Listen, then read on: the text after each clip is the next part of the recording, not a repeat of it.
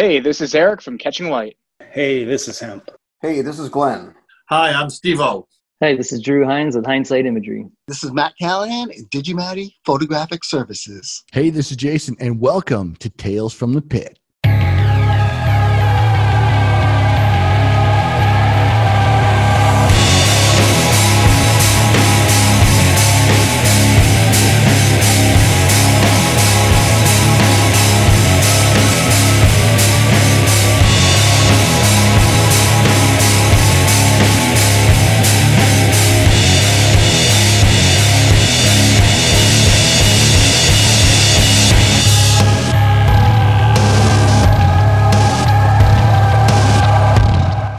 Hello and welcome to Tales from the Pit, the behind-the-lens access for concerts and photography. Today, we welcome back Helen, and this time she brought two of her photographer friends, both Karika and Sancha. How you guys doing? Welcome to the show. Hey, how you doing? Thank you. Awesome. Thanks for having me. So to get started, I mean, we've kind of already got a little bit of a history with Helen. Can you guys tell us about your background, how you got into photography, or sort of your history as, or to that up to this point, sort of? Okay. I actually went to college and I studied communications at Howard University. I didn't finish getting my degree there, but I did take photography classes there, and that was like with the whole darkroom and everything. I'm old, but anyway, so chemicals and everything. And that's what made me be like, wow, this is really cool. And when I got back home in Brooklyn, Spike Lee was doing, the Spike Lee thing. And, I didn't really have, I guess, the experience or really the desire to really work on the set. But I heard that he was doing these seminars at LIU. And they were going to need a photographer. So I kind of pitched myself and they said, okay, go do it. We'll pay for the film. We won't pay you, but we'll pay you for the film. And I just was like the only photographer there.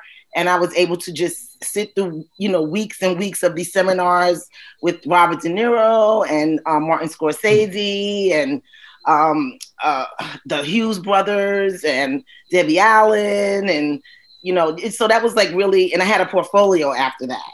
So once I had the portfolio, I was able to take it around and I was able to create a freelance photography career for myself. I had a small daughter.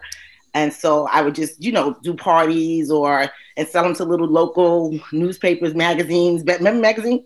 Little magazines, selling magazines.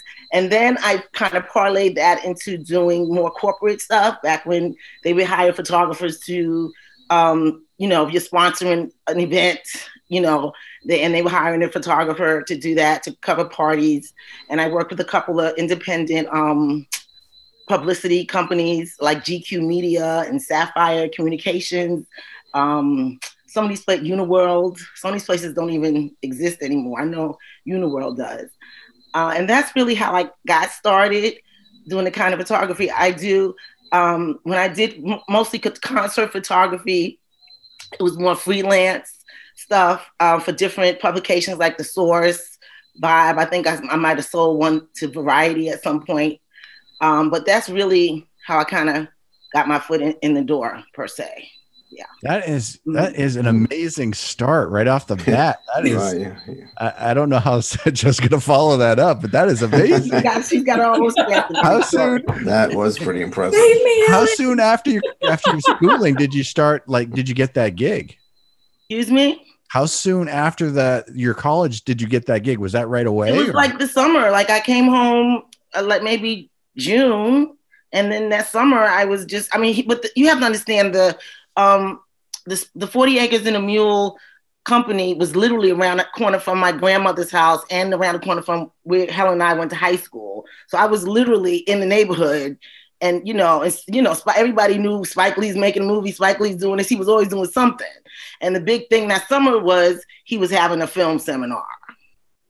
So, Shout out to Brooklyn Tech. Right. So I kind of took advantage of the opportunity, and I knew people that worked there, and I had some stuff to show from school, but I hadn't done anything professional up until that point.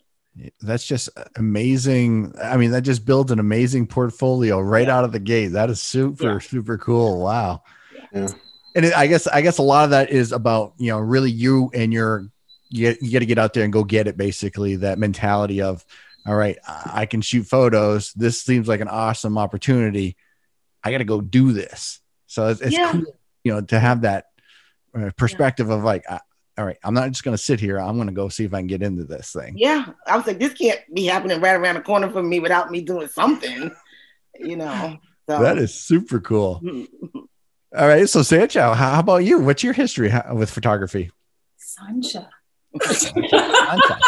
I'm sorry. I'm already messing it up. I am so sorry. I'm going to give you time. And the night's early too.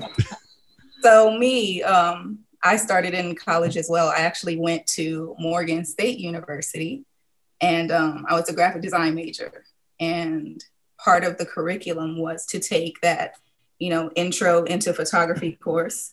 And I did the same thing, started shooting, black and white film, going into the dark room and pulling out the chemicals, just like Karika said, and developing all the film and everything. And from there, I started just kind of hopping on the bus from the school and just going out into the city and downtown, the Baltimore Harbor, and just photographing people out there, just people watching a lot. And then I started, a lot of my friends are, musicians or poets, and they used to do a lot of like open mics.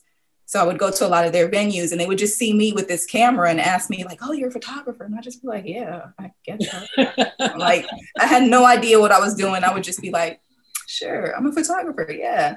So they would ask me like if I could take photos for them for some flyers or something, or they would say they're featuring and can I come out and take pictures? So I would come with my little camera, not knowing anything about shooting photography or doing these venues and, low light photography or anything like that. I would just go out there and just kind of be winging it. And, while I was there was this really cool lady that used to work at my school. And so there was this production that was being put on called Urban Underground Unplugged. And this lady who worked there, her name was Helen. You may have heard of her. So one of my friends actually worked down in the theater department, and she introduced me to Helen. And as soon as I opened the door, Helen kind of saw me and she was just like, oh my God, you look like me.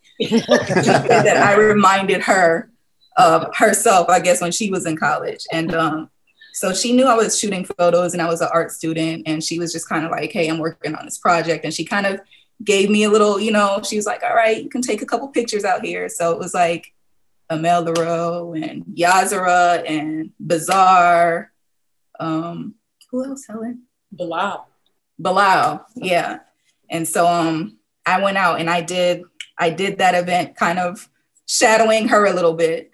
And I think that summer and I fell in love. So I think that summer or the summer after that, she was working on a film, and she called me and she was just kind of like, hey, I'm doing this project. Like, do you want to be the still photographer for it? So I was like, okay, cool. This is like, I'm working on a movie. So I was like so excited to do that. And I shot stills for this movie with her.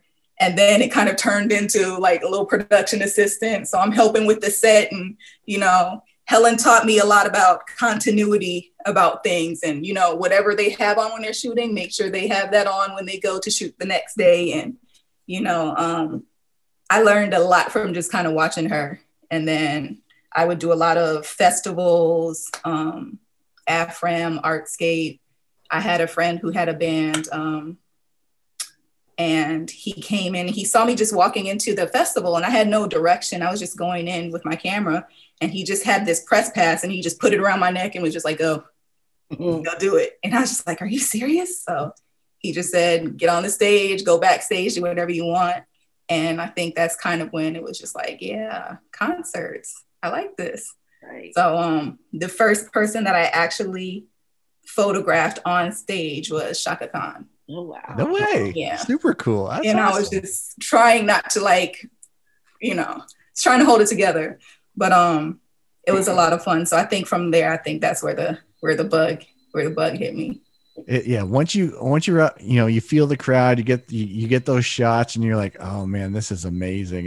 Yeah. You feel it inside you, and you're like, all right, I want to keep doing this forever. Yeah. And I think for me, like I've always been a music lover. My parents listened to a lot of music. I mean, everything across the board. And I grew up in the 80s and 90s, and I was a kid who pulled out all the magazines, and had the posters like all over my wall, everybody. So it's crazy for me now I have pictures of my bedroom when I was a teenager, all the people who I had on my walls. And like, I know some of the photographers who shot the photos that I had on my wall. That's crazy. And I've photographed some of the people that I had on my wall. And that's weird to me, because as a kid, I never would have imagined that I would have had a chance to do that. So dream come true. Absolutely. That's so cool. A dream that I didn't know I had, So Yeah, that's awesome. So you had a great opportunity when you met Helen. I mean, obviously Helen is super talented. So being able to, monitor her or have her as your sort of, your mentor or whatever, that is so awesome. I mean, I want to ask Helen a bunch more other things here in a few moments about her other talents as well. But so Karika, going back to you, when did you meet Helen? I went to high school with Helen. Oh, you did? Okay, cool. Yeah, we were on the cheerleading squad together. Oh, There's got to be pictures of that. I think I was like a year young, sophomore, and she was a senior. And like they kept saying, Helen didn't come to practice today. Helen didn't come to practice today. And I was like, who's this Helen? And we had practice at Prospect Park, and we all outside. And I saw this girl coming in like these black V jeans. I don't know if y'all remember V jeans. You got to have a cute shape to wear V jeans. These V jeans. And she had like the studded belt. This is the 80s. We went to high school in the 80s. So she had like the studded belt. And I was like, who's that? And they were like, that's Helen. I was like, I'm going to be her friend. And we've been friends ever since. That is so cool.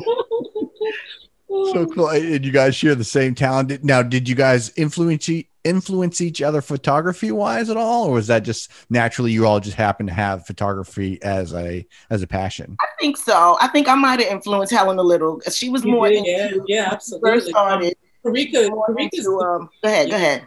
Yeah, I was going to say Karika, when Karika was doing photography, I was, she was doing it when I was in Purchase, right? Out in BMCC, and Karika was already shooting because she went to Howard. You went to Howard right after high school, didn't you? So yeah. Mm-hmm. She went to Howard straight after high school, and I remember I told you I went to Hampton, then I came back to New York. I went to Birmingham Community College. Karika was already doing her thing, so by the time we hooked up again, she was was it? I saw you at Spike Lee's block party. I think you were shooting at a block party, at one of the block parties, and it was right on Tech's block. It was right there. Right. And then she was, because Karika not only is a photographer, she's an author. So she was writing, and she had synopsis for various like different screenplays she was thinking about doing, and then she was also putting together. You got good memory. You got yeah. No, you were putting together the idea of Flash and Circumstance at the time, right? Because Karika had just shot a series, and she had just gotten into this book. It was this famed photographer. I forget her name, but Deb Willis.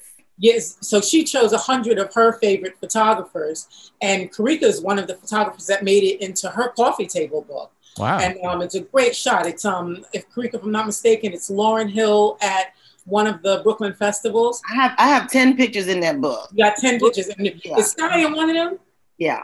Sky. I was going to choose that picture tonight to show you guys, but I didn't. I don't know. But it's a picture of my daughter smiling at a Lauryn Hill concert. Yes. At the Brooklyn African Street Festival. They have a festival here every year, and they always have a headliner.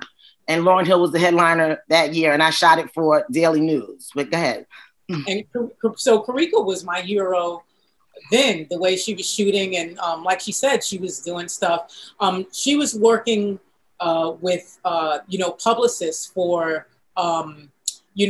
events live music performances, but she was also working with publicity, theatrical publicity. So it was great because like she'd get a, I don't know if it's a call or a notice, or email or whatever, and they tell her like something was going on, and then like she'd go shoot it, and it would be fascinating. It'd be all these celebrities and stuff there, and then she'd come back and and she'd tell us about it. But Karika was doing her thing way before, and then she joined a collective in Brooklyn, and it was called She's Shooting, and that was awesome because it was Black female photographers, and they had a gallery exhibit.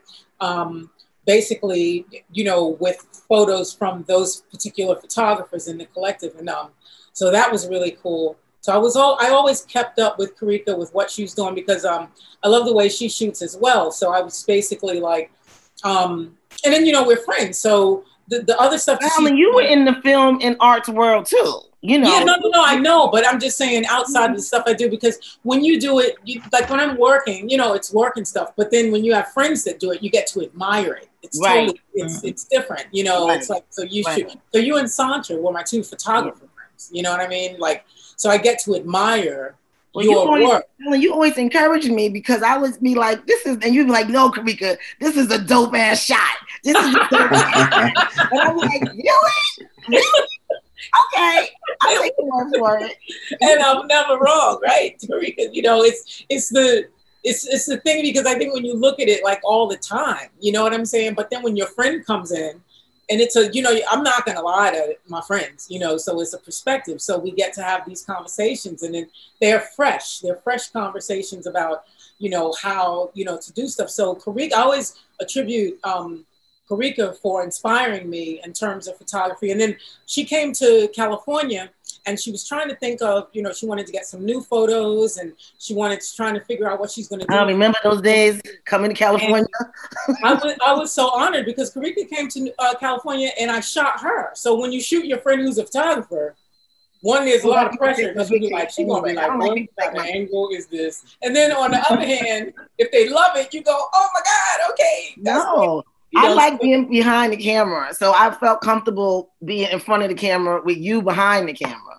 Right, because this is an extended, So yeah, so we did, we had those type of moments, and we came away with, like some great shots, as well. And then with Sancha, Sancha was the one who, when I was in Morgan, so I was working down in Baltimore, I'd see Sancha, her artwork was crazy. I was like, this girl is so sick with a pencil. To be able to do that. And then she's sculpting, and I was like, what? So, I was working as the assistant event coordinator. And, but I was also head of wardrobe, because they had the acting department. So I was wardrobe. So you get to interact with the art students and the acting and students and the kids a lot. But Sancha was one I had to pull up because I was like, whoa, this girl, she had the drive. Like, she was the type of girl where, when I call Sancha, I'd be like, yo, there's a gig, blah, blah, blah. She'd be like, okay. That's how you got to be. Okay, that's it. She never made excuse. She never, like, it wouldn't even be like, well, I'm not sure. Sancha would be there, hell or high water. And this is before she had a car. Like, she was just like, she was busting it. So I'd be like, did you walk here? Like, she made it happen, and I told her I was going to tell this story. So I hope I don't embarrass her, but I'm going to tell it. So I used to be, because, when you're a freelance, you get your hustle on. So, I always be like 1,000 lives. So one of my lives, I was an artist handler. So the Lyric Opera House in Baltimore used to have like live music performances. And so I'd be the artist handler. So like, let's say Cameo performed, you handle Larry Blackman and the cod piece, you remember Cameo? And Cisco, he performed, what's his name? Tamia, and Mint Condition. So Sancha called Sancha there, and she had her camera, and I will never forget. I always say, Sancha was a whiz at getting on the stage and not being seen, but she was like, it was like she was a female Spider-Woman. Wow. I told her, I said, I think I have a shot of her, but I'm not sure. But I definitely remember her on the side. Like I was in the house, so she's house left. She's crawling up the side of the, the PA system, for the theater. They have it like in the front, the music performances. She's snaking in and out of the PA system on the stage, like legs hanging, belly core, just like trying to get the shot, not to be in anybody's way. This girl was so gangster with her camera. I was like, that right there, you can't even deny it. Like she was in it. She had that camera in Stokely's face like he didn't even know it. Okay. She was so good. So I remember with Sancha, I would just be like, you know what? I got this gig, I'm gonna call her. And she always, we did the Women's March in DC because Black Girls Rock founder Beverly Bond is a friend of mine, and she'll call me and be like, Helen, she was like, we're going to DC, you want to shoot? And I said, yep, Sancha, because Sancha lived in Virginia. And I said, I'm going to DC to shoot the Women's March. And this was 2017 in January. I said, you want to shoot? And she was like, yep. Sancha was there. She met me. She had her camera. Ooh, it was cold that day. We were this was the years ago on the stage. We were on. This was the Women's March in 2018? 2017 with the Pink Hats. And when they had like the huge performance, and it was like everybody from Alicia Keys, Madonna, Maxwell, Hendrix, it was Janelle Monáe, Jadena. Everybody was, and Bev was the DJ. And then they had like the Black Lives Matter movement, women that like it was just starting, and Mothers of the Movement. Huge. It was just a sea of, pink hats, and then it was the March on Washington. So we were there in the streets, and it was like the riots, and it was amazing because as a photographer, as a civilian, you might be like, okay, this is a little crazy. But as a photographer, you were in a candy store. Right. It was amazing. Remember Michael Moore was there. Then they had the signs, and they had the helicopters circling. I mean, we came away with some history-making photos. Like when you go, I guess like even the civil rights movement, and when you see the pictures, I don't know about too many people, but when I see all those photos from like historic times and like when they're in the street in it, I think about the struggle of the people, and I'd be like, damn, people getting it in, they want to be heard, of course. But I also slip to, damn, I wish I was a photographer. When you see the shots and you're like, oh, look at this shot. You know what I mean? To know that, that famous shot where they have like, I think it's like the cops and the German Shepherds and the hoses, and they're hosing down, some kids, and they're holding the German Shepherd. The photographers are fearless because they don't move. They get that shot. Anything can happen when you see those, the riot shots, and, people are just in it, but then you've got this bipartisan, not a part of anything except there to document the history of what's happening type of person with this lens. And then, that's where I get like kind of envious, where I'm like, oh, it's like, even now it's like, COVID's happening, and I see some shots when I'm watching the news, and like when it was like the marches and stuff, because I'm in California, so it's not New York, it's not Chicago, so and you have a new baby, and I'm in Southern Orange County, so I'm basically going to march my tail down to nowhere and come home. There's nothing happening here, but to see the shots that photographers were able to get of those history-making moments in the streets, even in DC. When that shot of when they first showed Black Lives Matter in DC along the boulevard, and you see it, and I just said to myself, who took that picture? Like, it had just went up. The mayor said, yeah, okay, you can paint the street. And it went up. I always go, who takes those pictures? Like, or Getty Images, or, Associated Press, when you see AP behind the person's name. I'm always like, oh, that's awesome. I think I'm more in love with the history making shots and getting the people and in the moment and the passion of the moment, even of course more so than performance or anything, because that's documentation of our lives, So Sancha was there with me in that. And I just, by the time, you know, everything happens and life moves on or whatever, and you call me, go, hey, what are you doing? What are you doing? Karika and I, you know, we're talking with my agent. We're trying to figure out Brooklyn because we want to do this love letter to Brooklyn, but then COVID hit. So we still got that in the works. We're trying to, you know, figure that out. Between Karika and Sancha, they're my my sounding boards and my artisan soulmates, you know, in terms of, I just feel always connected to them because of this thing they do. And because, you know, I came in after them doing it. Like they said, they went to school, they were in their dark room. Yeah, but another thing that we all have in common, I just kind of realized this, I guess I always knew it, but it's like, you know, Sancha, you know, you also sketch, you also have, and Helen does, you know, she's the most talented seamstress, and, you know, so, and, you know, she can sew, and she can tell you her talents. And, you know, I write also, in addition to taking pictures. I think that we bring that creative aesthetic to behind the camera, you know, because I think the person taking the picture kind of affects the picture to me.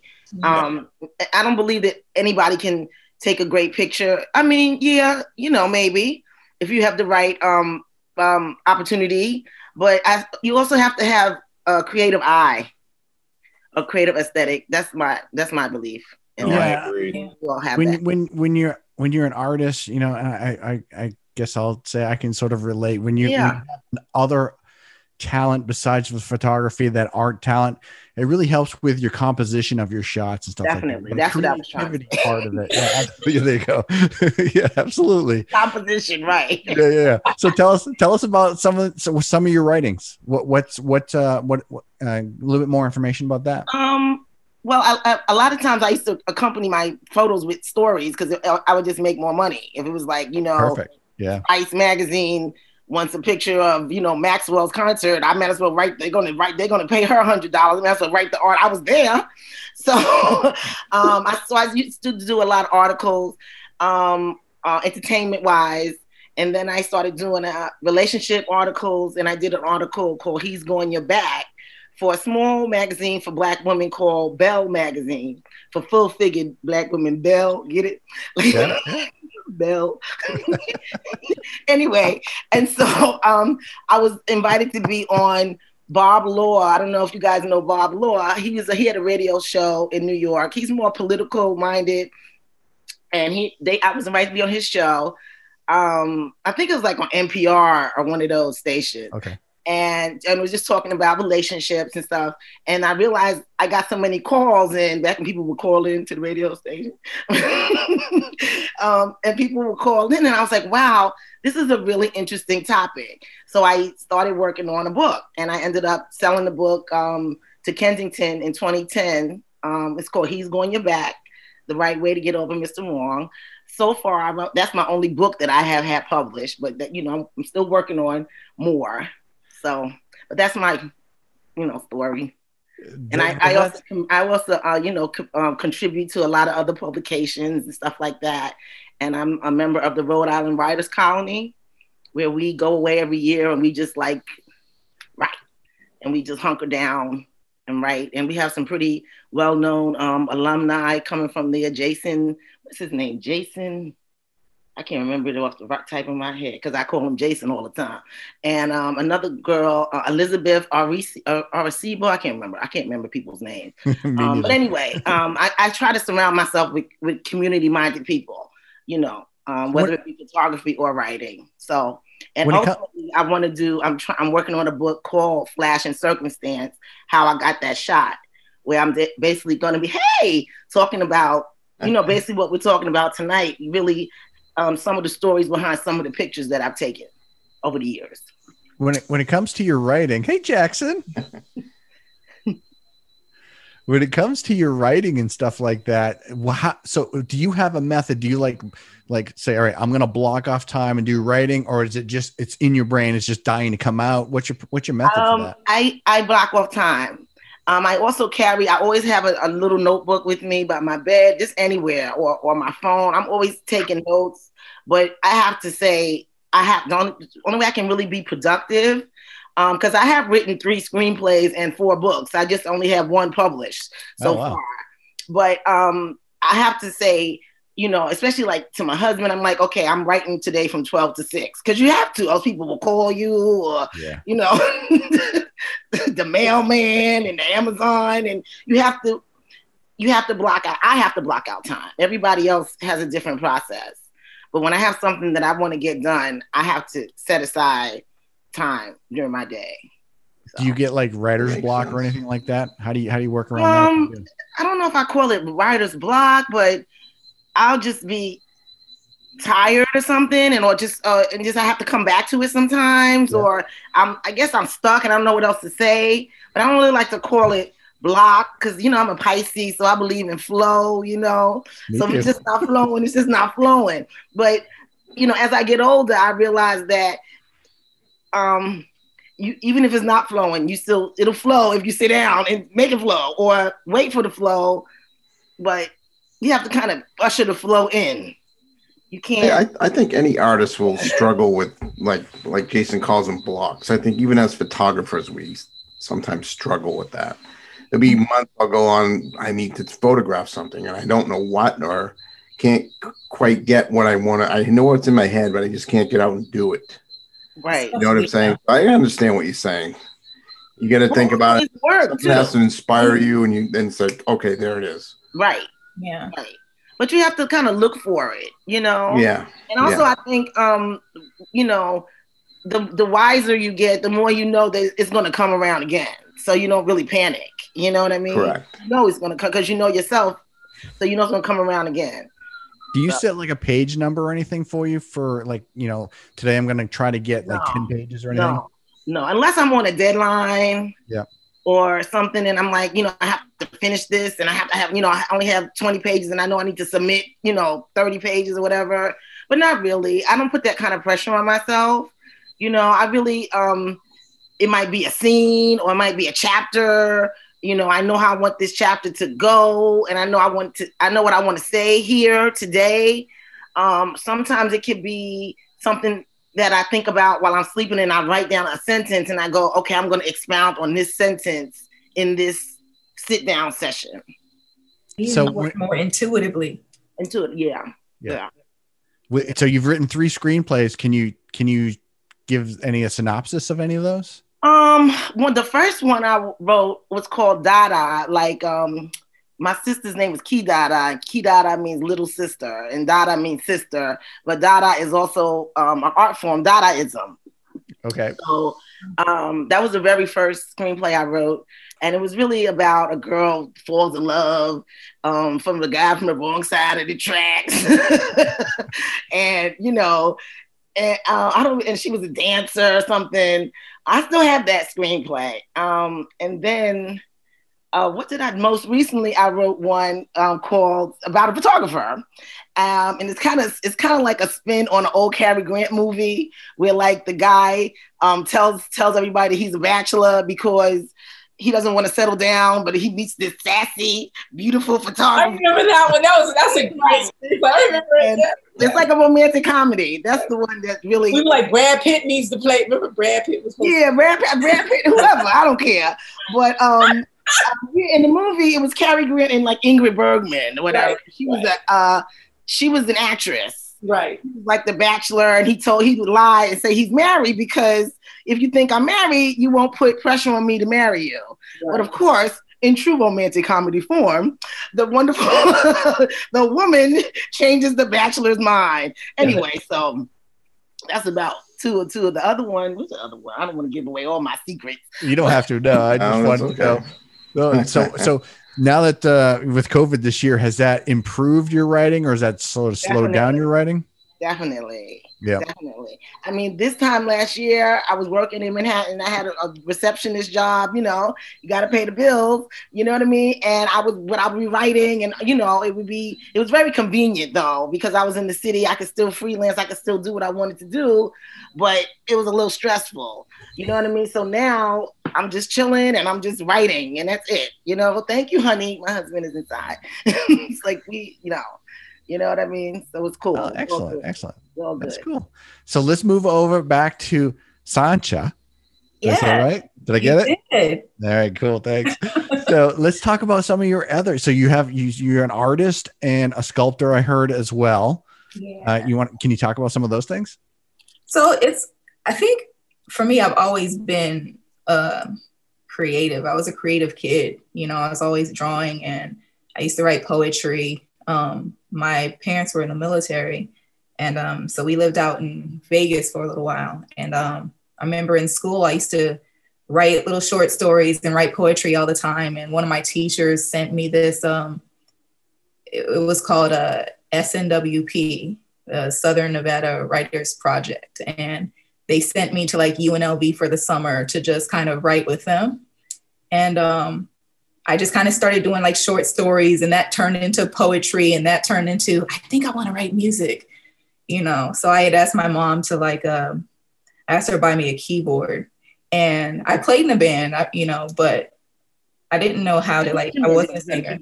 I didn't know how to write music really. So was this like back in school when you played in the band? This was in middle school and high school. And then so what I would do is like a lot of the poetry and stuff that I would write, I would kind of like hear it as music, but I didn't know how to get it out. So I would try to play things by ear, thumbing around on the keyboard with it. And then I had you remember the like 5 disc changer things. So I had that in like 2 boom boxes. And so I would kind of play a little bit and record it on one and like switch the tapes back and forth until I could get it all out. Yep. So I would do that. And then it just turned into, just still writing poetry, drawing, sculpting. I started doing that when I got to college because again, it was just part of the curriculum. And, so I took this class, 3D design. And I remember one of my teachers was just like, okay, so everybody had one project that they were working on, but they ran out of the material. So he was kind of like, there's a pile of 2x4s and a jigsaw and some glue, like wood glue, like make something out of it. So I'm like, all right. So I put on my goggles and my gloves and everything. And I made like this, Helen probably saw it. It's like this 7-foot wooden sculpture that I like just carved out of like 2x4s and stuff. So I kind of had a lot of fun with that. Sculpture was kind of therapeutic, I think for me, my favorite part about it was doing like the carvings though. So I would use the plaster and just kind of carve away from it and just kind of make little abstract things with that. I actually just bought some recently because I'm like, well, I'm not shooting. So Sasha, you gotta Google James Giddens. James Giddens. He was a Harlem-based sculptor, and he had a sculpture theater in Harlem. James Giddens? James Giddens, Gittens. I hope they have some of his stuff. Anyway. Okay, I'll check it out. You'll love his stuff. So I started doing that, and so my thing right now is trying to get back into the fine art, into drawing and painting everything. Painting was not something that I did well, and it terrifies me actually. So I just bought a bunch of paint and some canvases and everything, and I have like some picture that I took from the window of an airplane of a sunset, and so I was like, I'm gonna paint that, and Bob Ross makes it look real easy, right? So it's not going the way that I planned, but I'm trying to stick with it. So at least you're doing it. What was it? Eleanor Roosevelt said, you must do the thing that you're afraid that I'm scared of. Yeah, it's hard because I've been doing photography for so long now, and I haven't drawn anything. It's just kind of like I picked up the camera, I put down the pencil, the graphite, the charcoal, all of that. Yeah. And so trying to kind of switch the way, like, when I'm shooting photos, it's different. It's kind of like something is happening right in front of me. And my job is to capture that moment or, tell the story. And then when I'm picking up a pencil, it's just kind of like I'm trying to take something out of my head and put this down on paper. Mm. And it never comes out the way that you see it in your head. Right. And I was never good at Pictionary myself. And so that part's like really frustrating. And I kind of challenge myself. My sister and I have been talking a lot about like psychology and stuff lately.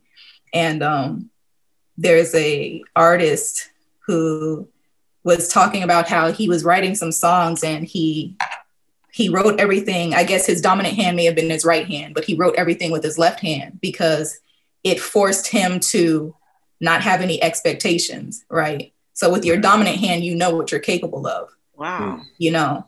And so it's just like, and I guess it's supposed to kind of revert you to this kind of childlike state where you're just free to do it because you're not judging the work. So I challenge myself to paint with my left hand. Interesting. So that I already know that I'm afraid of it. You know what I mean? Mm. So, and I don't want to have these expectations of I know what my right hand can do when I use a pencil or whatever. So if I try with my left hand, I don't expect anything. So I'm just freer to just do it and not judge the work. So that's what I've been kind of trying to work on. And, you know, it's happening. With that, you know, one of the things I realized for myself is a very similar thing was I envision a thing and I want to create that thing, whether it be music related or whatever, digital art or something like that. And I find that I'm not recreating the thing I want. I'm actually creating my style of that thing. So being like you know, I'll go in there and I'll either write a song. I have a very specific vision of a song I want to write. And when I end up playing and all this stuff, it's very, very different from what I wanted it to be. And so I certainly can relate to that perspective of me kind of getting frustrated of, all right, this is not what I wanted, but this is what my body's giving me. Mm-hmm. Sort of that's my own style and stuff like that. So I certainly can relate to that as well in other means. I'm just trying to push through it. And, you know, it's crazy. Like when I left school, when I graduated, right after I graduated, I started working for an IT company and I was there for like 8 years. And I was the receptionist for 2 years. And then I was a executive admin assistant for one of the VPs. And then every day I would go into work and all I would think about is what I wanted to do when I got home. Right. So I'm there and all I'm thinking about is I'd rather be shooting photos. I wish I could be shooting this picture. Or I have this idea for this drawing or a sculpture or a collage, or there was always something else that I wanted to be doing. And all I wanted was time. So here's COVID. Yeah, there you go. Yeah. Right. And then it's just kind of like all I've been asking for all these years was time. And now the time is here.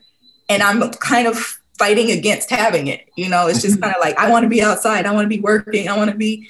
And it's just like, this is the time that I've been asking for. So I've been trying to really, it took me a long time to get to this point to say that, all right, just go buy the canvas, just go buy the paint and just go do it.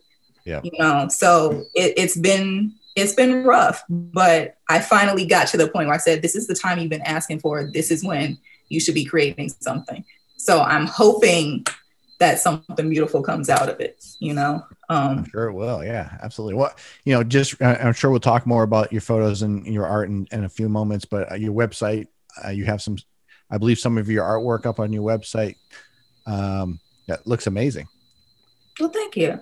Yeah, it looks really, really cool. So let's jump over to Helen real quick, if you're all right. I see someone peeking every so often behind you. One of the things we didn't get to talk about, and I actually just emailed you earlier, is some of your hats and stuff like that you have. Can you kind of give us a little history around some of that stuff? Oh, the crochet. Yeah. Easy. It was, you know, I started crocheting when I was about 7, really. And a friend, you know, taught me, and it was pretty cool. She lived across the street, and I went to the same school as they did. So her name was Dawn Stewart, and she was like 13. And I remember, you know, so she taught me how to crochet. And Helen. Yeah. Oh, yeah, I got a song upstairs too. That's Questlove from the Roots. Oh, wow. I just this picture today. Oh, wow. That's so cool. Her hat. I'm rocking a hat and a sweater. I made that sweater too. I'm going to email this to you. One of your scarves. One of your scarves upstairs. No, that's what's up. Thank you. Wow. So, yeah, so that was it. Everything, you know, synchronicity is real because it all came together when it was supposed to, because when I started crocheting again for real, it was basically during the period of, so for hip hop, I listened, I'm a hip hop girl, I'm soul and R&B and, all of that. I'm and then rock and roll. Out, I was born, in 67. So by 77, can you imagine being, 10 years old and preteen in the 70s and, all of that music flowing and then, Brooklyn. We went to high school, me and Karika, we went to high school in the 80s. So when Pretty in Pink came out and when Molly Ringwald was trying to figure out, who she was going to spend her birthday with, Michael Schaefer and Jake Ryan from 16 Candles, we were in high school. So what a beautiful time to experience, that type of music and all of that stuff coming out. But at the same time, there was a revolution happening in the, the mid to late 70s, and that was hip hop.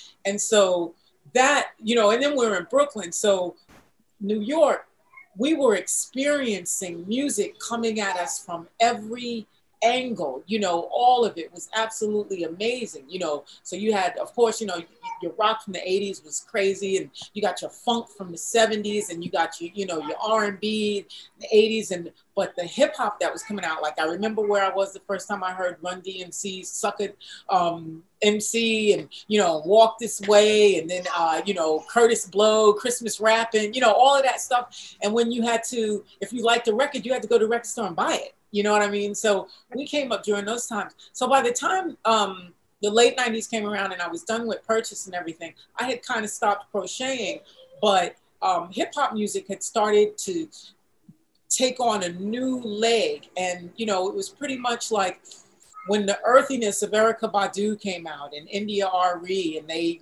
they brought their sisterhood to it. And then, when the brothers came out and they were rhyming about,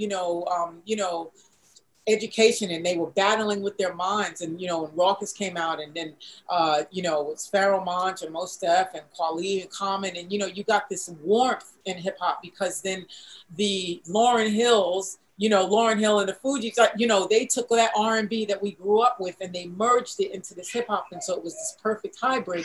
But the clothes and the style began to reflect that as well. And so, that's when brothers and sisters really started growing their locks. It went from having like the small ones to people going, I think I'm going to grow my hair, and that turns into a fashion statement, because then it was like, well, what do I wear on my hair? And I remember a lot of my friends and brothers and sisters that I knew who had locks that were coming out long, their main complaint was, I can't find anything fly to wear on my head outside of a sack. Like, in Jamaica, you just take and you put the locks in a sack, and I, had locks as well. And it was like, yeah. And, one of my friends was like, you should start crocheting. I bet you could kill it. And I was like, yeah, I could kill it.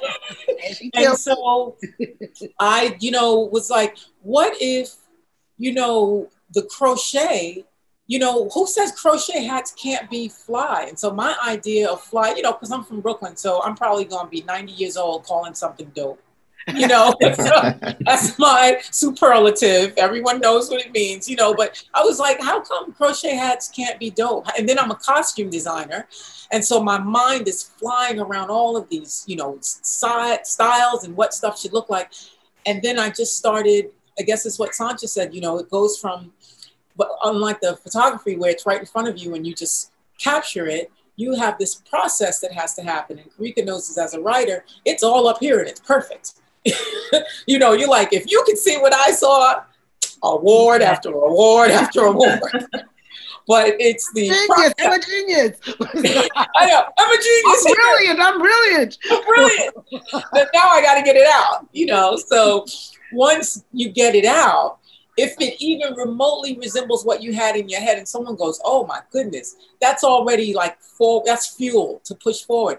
And so I started making these hats, and it went really well, to the point that, Karika, God bless her, I love having these friends. I'm gonna tell you this, Sancha, Karika, and then, we got a host of girlfriends and stuff. we're like these are the sister girls, you know, because they have your back whether you're in the room or not. And like one thing Karika did where I'll never forget, she rolled up on Common. Remember you caught her? Yeah. She caught Common in Brooklyn on a city street. And what did you do? You walked up to him and you were like, who made your hat?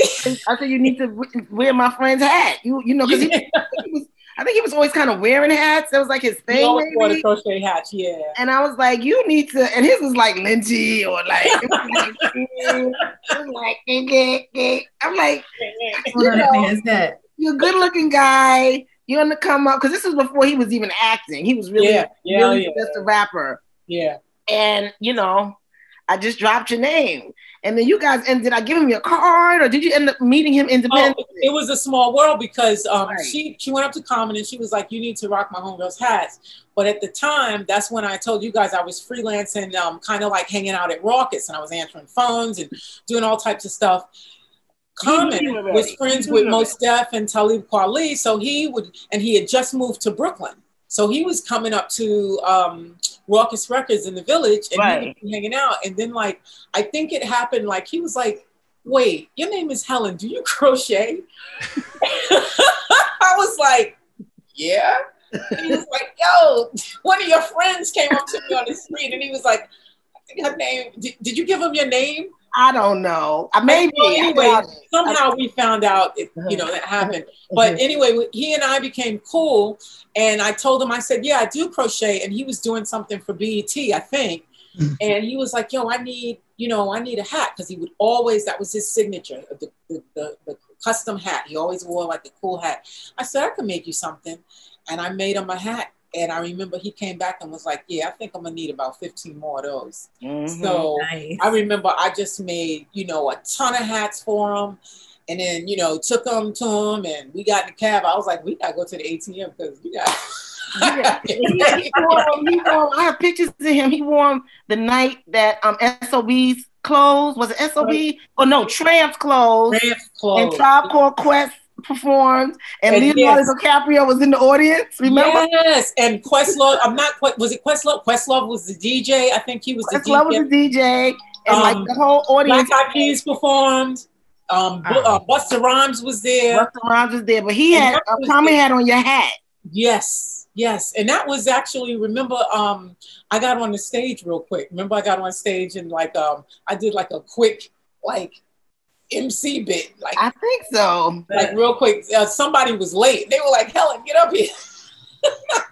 I think I might have been late because I might have missed that because I would have took pictures of that. But they, but yeah, we had like a whole thing where people would come to me and just be like, "I need a hat," and my thing was, I custom made it. I would redo a style 1,000 times. I never redo the same color scheme. So every hat's an original. Unique. So you can get, like I had style names for the hat, so you could get a Mexican eagle, but if you got the Mexican eagle and it was burgundy with like a, you know, navy brim and, you know, I've never made the same hat. So that made it really cool. So people would come to me and show me their coats or show me some boots and be like, I got these boots, I need something to match it. And that's really how it kind of took off. But then because I was working in film and TV and stuff, someone, you know, would be like, oh, this stylist needs this. And then there was, remember Degrassi Junior High? The show? It was Degrassi Junior High? Yeah. The TV show. Yeah. I got a call from the costume designer and I made a hat for one of the characters on there. And then there was this movie that came out with Lisa Kudrow and Damon Wayans. Remember that? It was a comedy. Oh, it was so bad. It was so bad. It was good. It was like Lisa Kudrow and Damon Wayans. Hey, you know what's I gotta see that tonight. What? It was that like in the 90s? Watching that tonight. Tonight. In the 90s. Like, wait, it was in the 90s. And Lisa Kudrow plays this Jewish American princess, and her father owns this hip hop company, and Damon Wayans is the star hip hop artist. And of course, it's like a Romeo Juliet thing.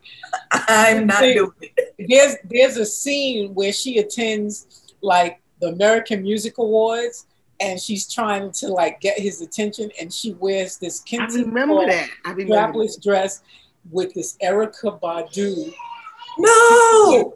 head wrap. I made the head wrap. Oh, So I started getting calls for like stuff where Marcy X. That's the name. oh, I remember the name of it. Yeah, I remember that name. Marcy X. And as a matter of fact, that head wrap made it onto like the box. Because you know, back in the day it was a DVD, you turn it over, they put the head wrap. But I would get calls because of the headgear, you know, to make other stuff. So once again, the artistry just goes and forms. But the hats took off. Macy Gray ended up getting 5. I gave one to John Stamos. I gave a hat to Justin Timberlake. I gave who else got hats? Quite a few people. I remember Music Soul Child when he was doing his thing. I sent him a hat, and I have a picture of him in one of your hats too. I gotta send that. I gotta find that. I was on a train and I was reading Honey magazine, and I look, and he's sitting in a chair with Shaka Khan, and I screamed on the train because he's rocking one of my hats, and I was like, ah! So yeah, cool. no, it's crazy. So I'm about to actually jump off the crochet again. I've got some really, really cool stuff, and it's cool stuff. If you are, you know, in a position where, you know, you just like to, I try and make it the personality. So whoever you are, you know, it's not for the timid. It's very, you know, I can make like something that's plain or regular, but it's really for people. Normally, if you rock one of my hats, I'll be honest, someone's gonna come up to you and be like, "That's a nice hat." You know? I'll take one, please. I'll take, you know. Hey, winter's coming. That's what you want. You want them to be like, that's nice. It's cold up there in New Hampshire, right? Yeah. So Yeah, it's cold. I got a bald spark going. Get you stat. I made one for Regis Philbin. He put it on the air. Kelly, what's her name? Kelly. Remember Kelly and Ripa? Oh, Kelly Ripa, yeah. Kelly Ripa, yeah. So it, you know, getting into the celebrities and stuff is cool, but to be honest with you, the reward is when, you know, you get it like to your friends and family, and they go like, "Oh, this is amazing." One of my friends had somebody, you know, robbed his hat. He was at work. He put it in his locker, and he said they left his wallet and took his hat. Oh shit! And so when he told me, time on, he was like, "Time on." He was like, "They took his hat," and I said, "They left your wallet and took your hat." And I gotta be honest, I was touched. I was like, that's bad news. You didn't have any money in the wallet. I'm just like, no, but I was like, that's bad news for you, but that's good news for me as a somebody left your wallet, took the hat. But yeah, so you know, it all kind of mends together. It's all artistry. So, are you still actively selling those now? Yeah, I'm about to knock it out. You know, every time I get ready to go in the room and pick up a needle, I just hear "mama." Yeah, I understand that. Yeah, absolutely. So let's go back and talk about music for a little bit. Now, I think, if I remember correctly, Helen, you had written some songs in the past, and I also seem to remember something about playing bass as well. Dude, and you were going to practice before this. Yeah. Something about that. I think I heard her say that too. Yeah, you know what? I don't know. But musically, are all three of you still actively doing music or anything to that? No, those days are long gone. Poetry. I'm an active listener to music because I gotta hit it with this, you know, these people. Yeah. So I have no music inclinations. I can sing in the shower, but I've never been a musician. Pick a song, we'll listen. Go ahead. I still have my little flute in the box back there, and the keyboard I passed on to my niece, and that's about it. I listen. I don't really write anymore either, but I listen to a lot of music. Like, you know, my day isn't complete without that really, but no, I don't play at all anymore. I could probably still read the music and play like all that stuff back. But I'm no Lizzo. Like, I'm not. Way ahead of me on that. I'm not that nice with it. But yeah. I can't even whistle. I can whistle, but that's about as far as it goes now. Hey, thanks for watching part 1 of our interview with Helen, Karika, and Sancha. We hope you enjoyed it. Part 2 will be coming soon. Check out our other guests on our YouTube page and on talesfromthepit.net. Until then, we'll see you soon.